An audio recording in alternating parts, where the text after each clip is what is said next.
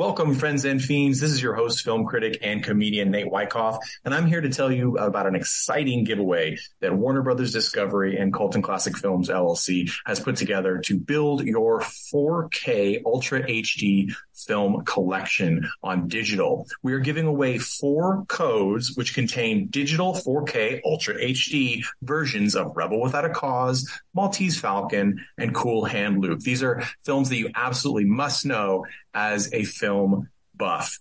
You can get this code by being one of the lucky 4 people we pull from our newsletter list. So go to coltonclassicfilms.com/newsletter and give us your email and your name, and we'll sign you up for the newsletter and we will enter you in the competition. That's all you got to do. So please go ahead and do that. The contest ends on April 30th, and we will send out the winning codes on May 1st. Thank you so much for being a listener, and here's your episode of Colton Classic Films Podcast.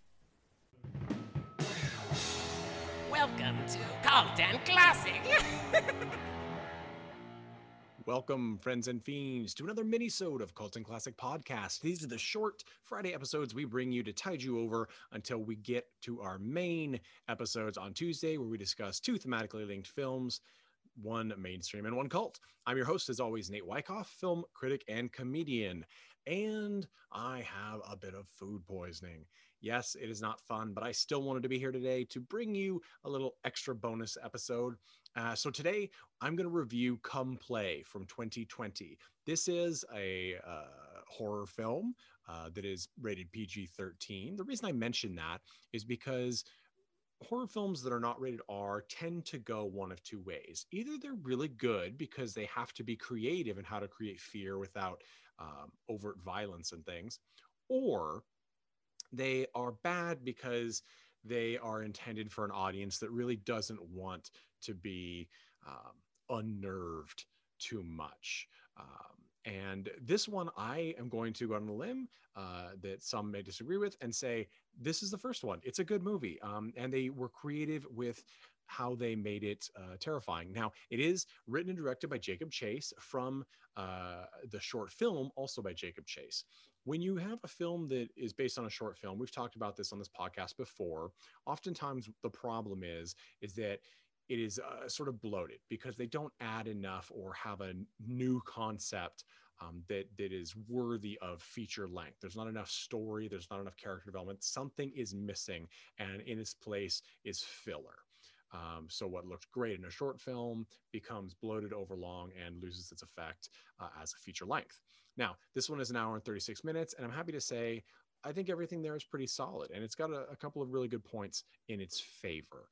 Now, critics, both professional critics and audiences, have been a bit divided on this one. And one of the criticisms I see often lobbed at it is that they're like, well, it's just Stranger Things. This is a weird comment to make, and I will tell you why, as someone who really enjoys Stranger Things. Stranger Things, in and of itself, is based off nostalgia and borrowing from particularly 80s horror and fantasy films. It is an amalgamate of previously used ideas, devices, horror concepts that is put together in a nice package with a good cast and decent writing to create something that's really fun and has all the flavor of 80s adventure and horror flicks that we just don't get a lot of these days. Although movies like Come Play are trying to bring that back. And the parallels that people often draw is that the creature, as there is a creature in Come Play, causes lights to dim and things of that nature. And that, of course, happens in the first couple seasons of Stranger Things. That's really it. That's really the only parallel. So I'm not quite sure what's to complain about. But regardless of your feelings on Stranger Things, Come Play follows a young kid, preteen boy, played by Ozzy Robertson, who is autistic. Now, I don't know a huge amount about autism, so I can't speak to that all the way, but I can say that he's nonverbal, but he is able to communicate through writing and through apps on his phone that play words, and seems to be a fully functional little boy. His differently abled status is really limited to his language and perhaps some occasional motor functions or overstimulation, I guess would be more accurate. This film, while having someone in it who's portrayed as having autism, doesn't fall prey to Sia's disastrous film involving autism, where incorrect treatments and outdated ideas that can be harmful to the autistic community are prevalent. The nice thing about Come Play is that Ozzy's character named Oliver is smart and capable. And he and his other friends, which include Byron, played by Winslow Fegley, who does this awesome job looking exactly like an 8-year-old Patton Oswalt. They are capable and engaging, and you feel for them, and they're very much the smartest people in the room a lot of the time when it comes to this movie. That's something that Stranger Things does, and that a lot of, say, Spielberg movies do, where the kids have an alien or monsters, something like that. Is you treat kids like adults because they're more capable than you think, and that requires good performances by the cast of children, which can be hard to come by.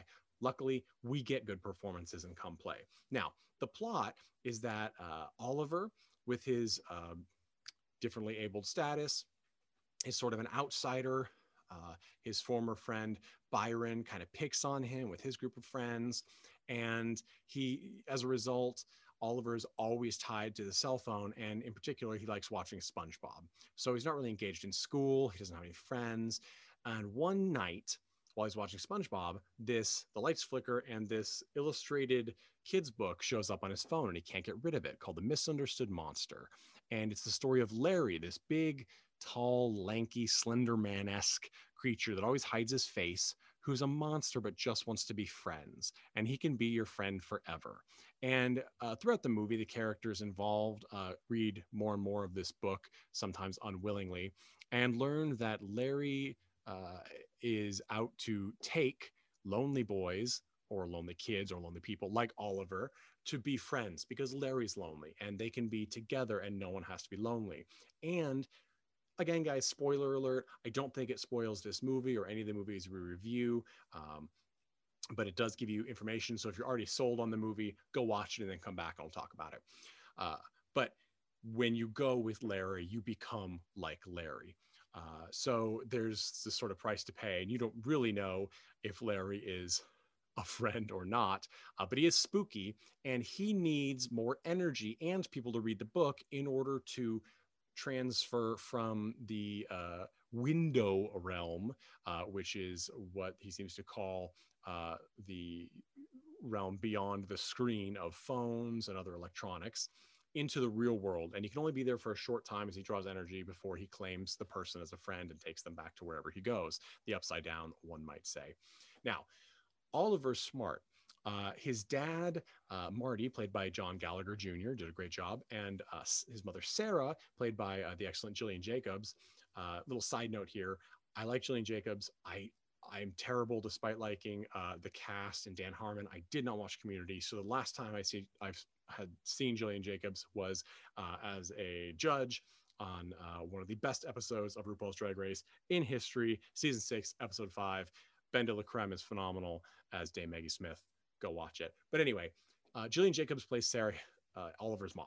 Now, Sarah is stressed because she feels like she's carrying all the weight of taking care of Oliver, and she desperately, despite knowing that she shouldn't let it show, wants Oliver to be more normal. She wants him to look her in the eyes. She wants him to speak, and he is, despite being in speech therapy, he's not showing signs of being verbal.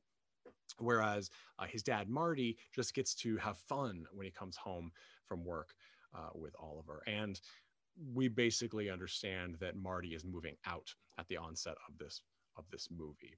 Well, this issue with Larry trying to steal Oliver away sort of brings them back together. And here's the spoiler of the big ending. Eventually, Larry is going to take Oliver. Oliver's going to hold his hand, which is how they make the transfer. And Sarah, Gillian Jacobs' character, reaches forward and takes the monster's hand instead, and she goes in Oliver's place. Now, It's a sacrificial move, but it's sort of a redemption arc for Sarah's character because she is problematic. We know that she experiences a great deal of guilt for Oliver's condition, thinking that if they'd gotten him in speech therapy sooner, maybe things would be different. I'm not sure how medically accurate that is. It doesn't seem like he really has much of a hang up not being able to speak. We also learn some intel as to Sarah's meddling in his friendship affairs, which makes her less likable. And so her sacrifice is sort of a necessity from a narrative standpoint. Now, this is a decent plot, and it's got a nice little wrap up at the end. And there's a really cool post-climax scene that's very sweet and touching and very well acted.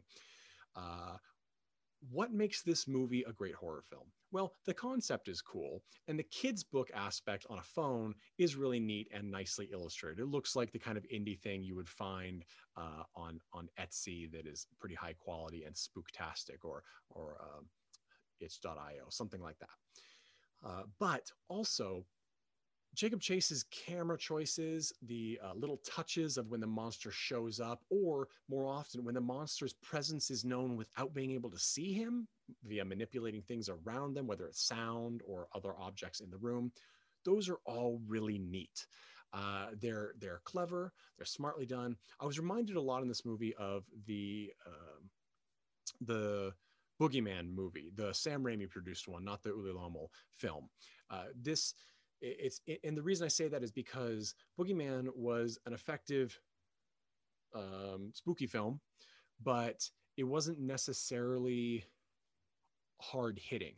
And I don't think Come Play is hard hitting, but I do think it's a movie that doesn't have a lot of violence, really. It doesn't have any, in fact. And a wide variety of people can watch it and get the thrill of being creeped out with a clever idea and great effects and good camera work. It's just a solid film. And if you like the Kids vs. Monsters movies, which I do, like the Stranger Things premise, or Super 8, or like a spooky E.T., or there are some really great ones, The Gate, these kind of movies, watch Come Play. It's easy to miss because I feel like it sort of is marketed as something like The Slender Man, was sure it bears similarities to, but it's sort of a fad film for teenagers. Again, nothing wrong with that. Some great films have come out of that, the entire 80s horror archive, essentially. But they tend to be lightweight fare that isn't far enough, or is just a retread of horror tropes, and isn't meant for frequent horror watchers. That's not the case with Come Play. It's smarter than that, and it's more well made than that. So give it a shot, watch it, and hopefully Jacob Chase can bring us some more good flicks. This is a good cast across the board. It's smartly written. People don't do super dumb things, and the characters' motives are clear and understandable and believable. Give Come Play a watch, as I said. And to play us out, as always, is The Chud with All About Evil. And I want to say thank you guys so much for listening to the Cult and Classic podcast. We've got a lot of changes and new fun stuff coming up, and I hope you enjoy it. Please write a review. If you write a review on Apple Podcasts and iTunes, one or the other, they're the same thing, I guess, then send us your screen name and your address to cultandclassicpodcast@gmail.com or our Instagram, and we will send you some cool swag in the mail for free. Thanks so much. Hey everyone, thanks for listening to Cult and Classic Podcast. This podcast is important to me, but what's more important are the rights, privileges, and freedom from violence of everyone in this country and in this world. And that means supporting Black Lives Matter. If you'd like to make a donation, please go ahead and visit cultandclassicpodcast.com, where we have a list of places you can donate and help out. And please stay safe.